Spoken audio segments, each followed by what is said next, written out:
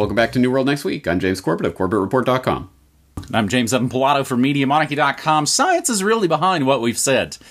We've got that story, plus mandatory Cyber Mondays, but first, it's been quite a banner year, I think, for some 9/11 truth action. NIST publishes new FAQ, frequently asked questions, on its refusal to release key Building 7 data. This coming, of course, from architects and engineers for 9/11 truth. After a decade of refusing to release key data from its analysis of the destruction of World Trade Center Building 7, the National Institute of Standards and Technology, NIST, has published a new FAQ on its website defending its ludicrous position that the release of this data might jeopardize public safety.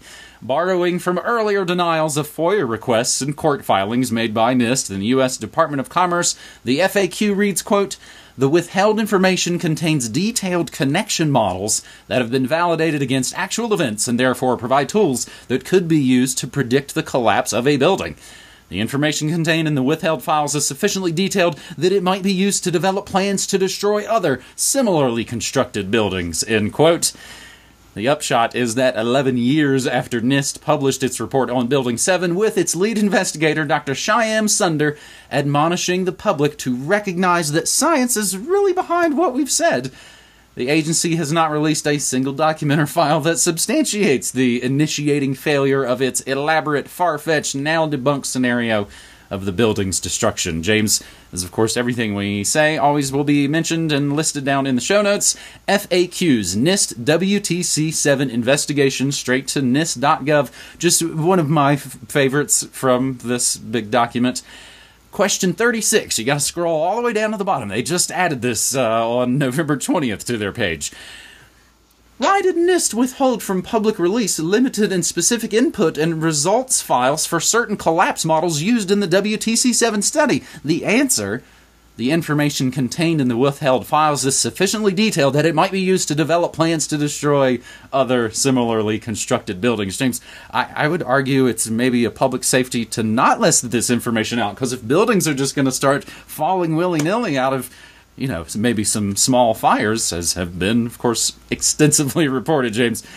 Again, this has been quite a year, I think, for 9/11 truth. We've had a lot of big document dumps. Again, maybe not the big smoking gun that was maybe never going to happen in the first place, James, but just a real, just steady kind of chipping away, as we've been doing for 18 years of the official 9/11 lie, James.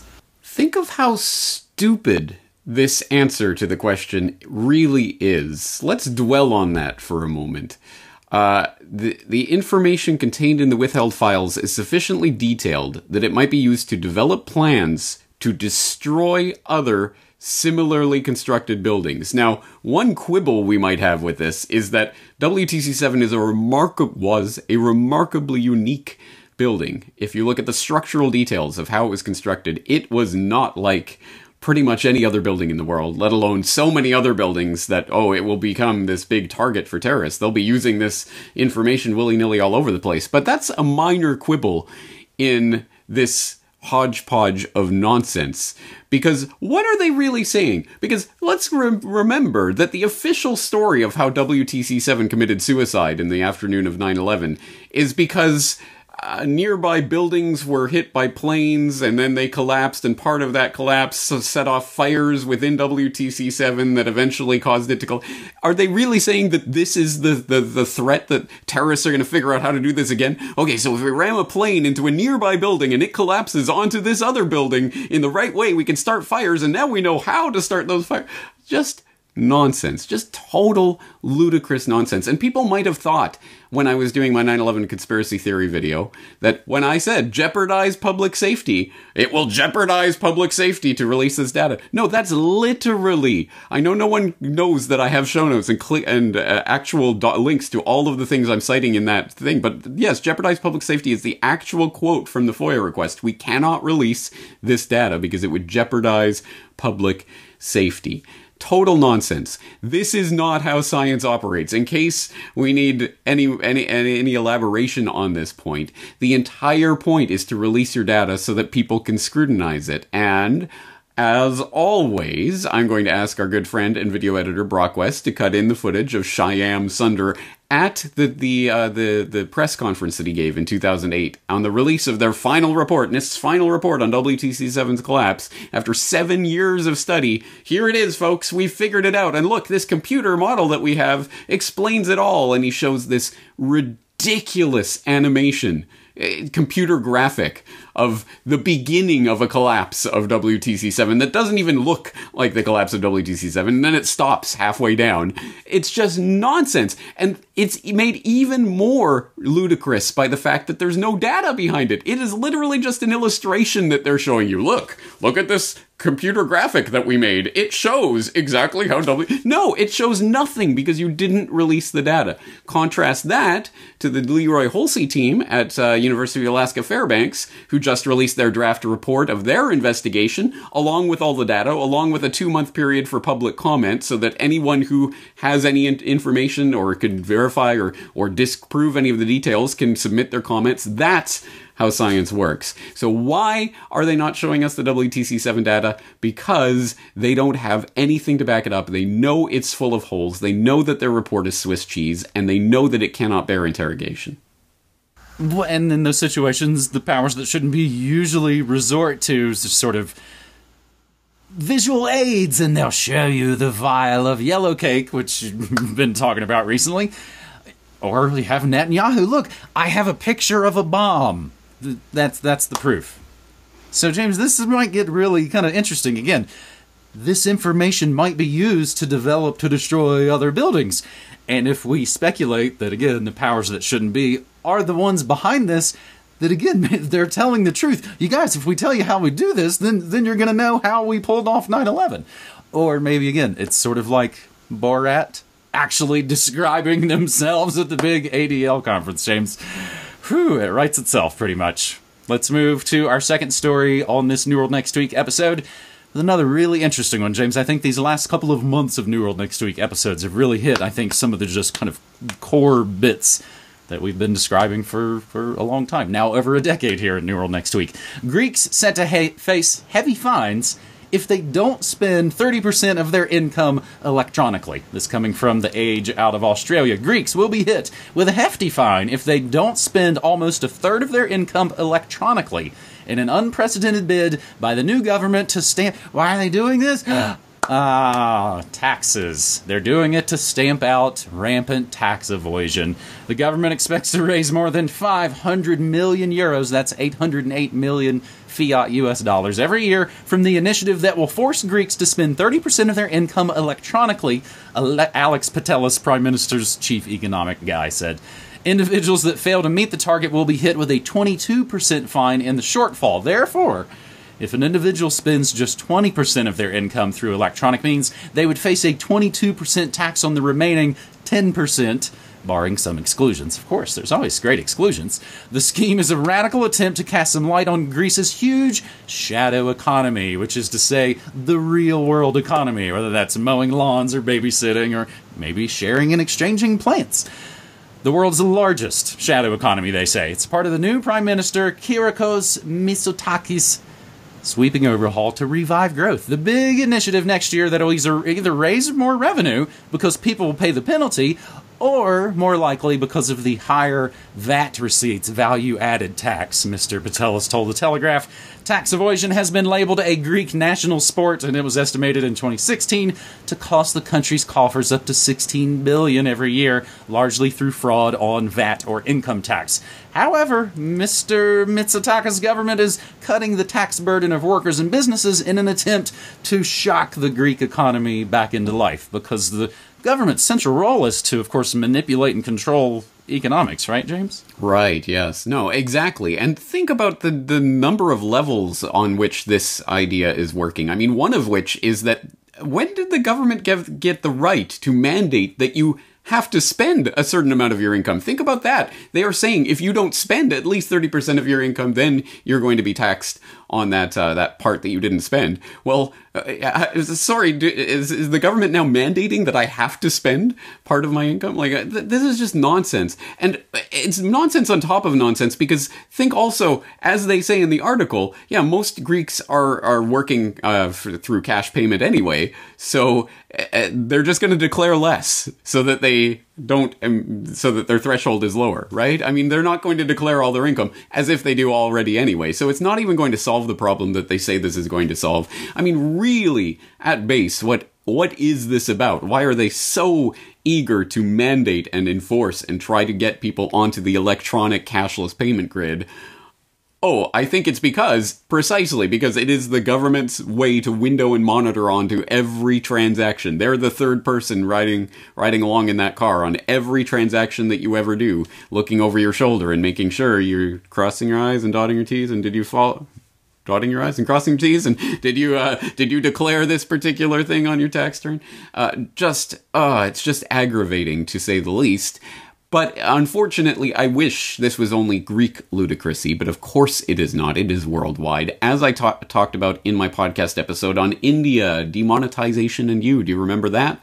Back when they had that demonetization a couple of years ago in India because, the black money in India, so many people have undeclared money. We're going to suddenly make these particular currency notes obsolete, and you're going to have to replace them. So you're going to have to bring in your money and the government will see what you have. Part of that scheme, as I pointed out at the time, was Bill Gates was all behind that scheme. Why? Because now electronic payments is taking off in India. That was one of the whole points of that entire scheme. And this story just resonates for me here in Japan because just yesterday I was here in a convenience store and saw the sign on the wall. They've just upped the consumption tax here to 10%. But for the next 6 months, if you pay with electronic payment, you get 2% off. So the tax. So so it's not, they're not taxing you for not using electronic cash, but they are saying that it's a rebate thing. But again, country after country, government after government lusts after the ability to literally see every transaction you make in real time and knowing exactly what you spend on what, where, when, how. Cash is the ultimate boogeyman for the would-be controllers of the world. So keep that in mind. Think about the importance of that and maybe think about, if it's possible, perhaps I should transact more in cash. Maybe I should actually use this so that we don't lose it, essentially. I definitely use the cash that Media Monarchy members and supporters send into my post office box. I turn around and use those in other shadow economy-based activities, James. We've talked a bunch, even recently, of course, about how Most Favored Nation is, they've talked everybody into, we're super into paying with my face now. We just had to slowly get people into the idea. It's the carrot and stick thing. Sometimes they'll beat you with the stick and maybe feed you with the carrot. James, you really set me up there, though, for a couple of relateds to this. Not directly related, but I think just, related to the larger scheme that we've been trying to describe for a while. The plan to turn your car into a virtual ATM, a former derivatives trader, so you're already in fantastic shape here, a former derivatives trader who spent 14 months as finance chief at Toyota's Innovation Hub, launched a nonprofit that aims to turn cars into rolling wallets, able to autonomously make and receive payments in a virtual currency. Drivers would earn small sums for sharing data on everything from traffic congestion to weather and be debited for infrastructure use and contribution to pollution. The plan to turn your car into a virtual ATM comes from Silicon Valley. And James, another one I think that kind of relates to the new car world order we've talked about here. BMW adding Android Auto to its infotainment system. So they're openly referring to now even your cars essentially as it's an ATM. It's a vending machine, as they've wanted to turn your fondle slabs into for a long time. James, any last thoughts on that before we move on? No, but I think you're right. It does add up to a bigger picture that we've been describing for over a decade here. And I think everyone can see it coming. It's just a question of whether people are going to buy into it, literally. Well, and did I already make this analogy when we were talking about thumbprinting to get onto the streaming services? As a former smoker, I remember there was always this point where it's like, once cigarettes get to $5, so I'm out of it. But that's not the thing that usually makes people's decision. They have to come to kind of a greater personal decision about their life, not just go, $5, I'm not going to do it. People will continue to do it, and people will thumbprint to get those streaming services to go. So, James, having said all of that, this is New World Next Week, episode 395. This is our penultimate episode of 2019, and now our final regular segment for 2019. 2 pigs engineered with monkey cells born died in China. This coming from New Scientist, and actually tweeted at us by awesome Media Monarchy member and New World Next Week fan, Portland Liam. Good guy. Got to meet him, actually, before I headed over secretively to visit you, James. Pig primate chimeras have been born live for the first time, but died within a week. The 2 piglets, created by a team in, of course, China, look normal, although a small proportion of their cells were derived from cynomolgus monkeys. This is the first report of full-term pig-monkey chimera, said Tang Hai at the State Key Laboratory of Stem Cell and Reproductive Biology in Beijing. The ultimate aim of the work is to grow human organs in animals for transplantation, but the results show still a long way to go to achieve this, the team says. It is unclear why the piglets died, but because the non-chimeric pigs died as well, the team suspects it is to do with the IVF process rather than the chimerism. So I really, again, it's all just kind of right in the stories, James. They say these, it's like, oh no, it's not that we're trying to play God and manipulate with things. It's like, oh, it's just that my tubes were dirty, or I messed up some little fundamental, piece of this. And as we've talked about recently, and as I've talked about recently on my morning show, which relates, China gene-edited baby experiment may have created unintended mutations, and for the hat trick, most favored nation raises ethical concern by recreating faces using DNA samples. James, all of this and very much more going on right now apace in most favored nation. Yeah, that's right. And that gene-edited baby story is a follow-up to the one that we covered here on the program several months ago, that people should look at the follow-up because the data has finally been released of this experiment, and it turns out this guy had no idea what he was doing. He was just playing around, and there was no safeguards of any sort, and it was all just total lunacy. And why do I have the feeling that the first publicly announced pig, monkey, human, mosquito, fish monstrosity hybrid is going to come out of China, the way things are going? And I say publicly announced because we know DARPA already has several hundred in their basement or something, I'm sure. But anyway, it's just total nightmare vision of the future. Right now, it is happening. They are working on this, feverishly trying to create these things. And why? Oh, it's for transplantation, so that we can get something that we can transplant into humans. Once you've had your car accident and you need a new spleen. Well, here's one from a pig monkey. It'll do just as good. I don't know. I don't know what to even say about this anymore, other than I think everyone is horrified by this deep down. But what are you going to do? It's going on in China, and there's not much we can do about it, right? So here it comes, guys. Get ready for the 21st century. And this might be another one of those situations, much like the Fanksters are playing right now. Oh, please don't throw us into the briar patch. You guys really messed up this research, so now let's all get involved together and march forward together into the brave new world order. So who knows what's going to really shake out of all of this, James. That is the icing on top of 2019, which leads us to the end of this episode where, of course, I want to remind folks, I do my own radio thing. I stream news, music, memes, and more Monday through Friday, 9 to 5, via my own website.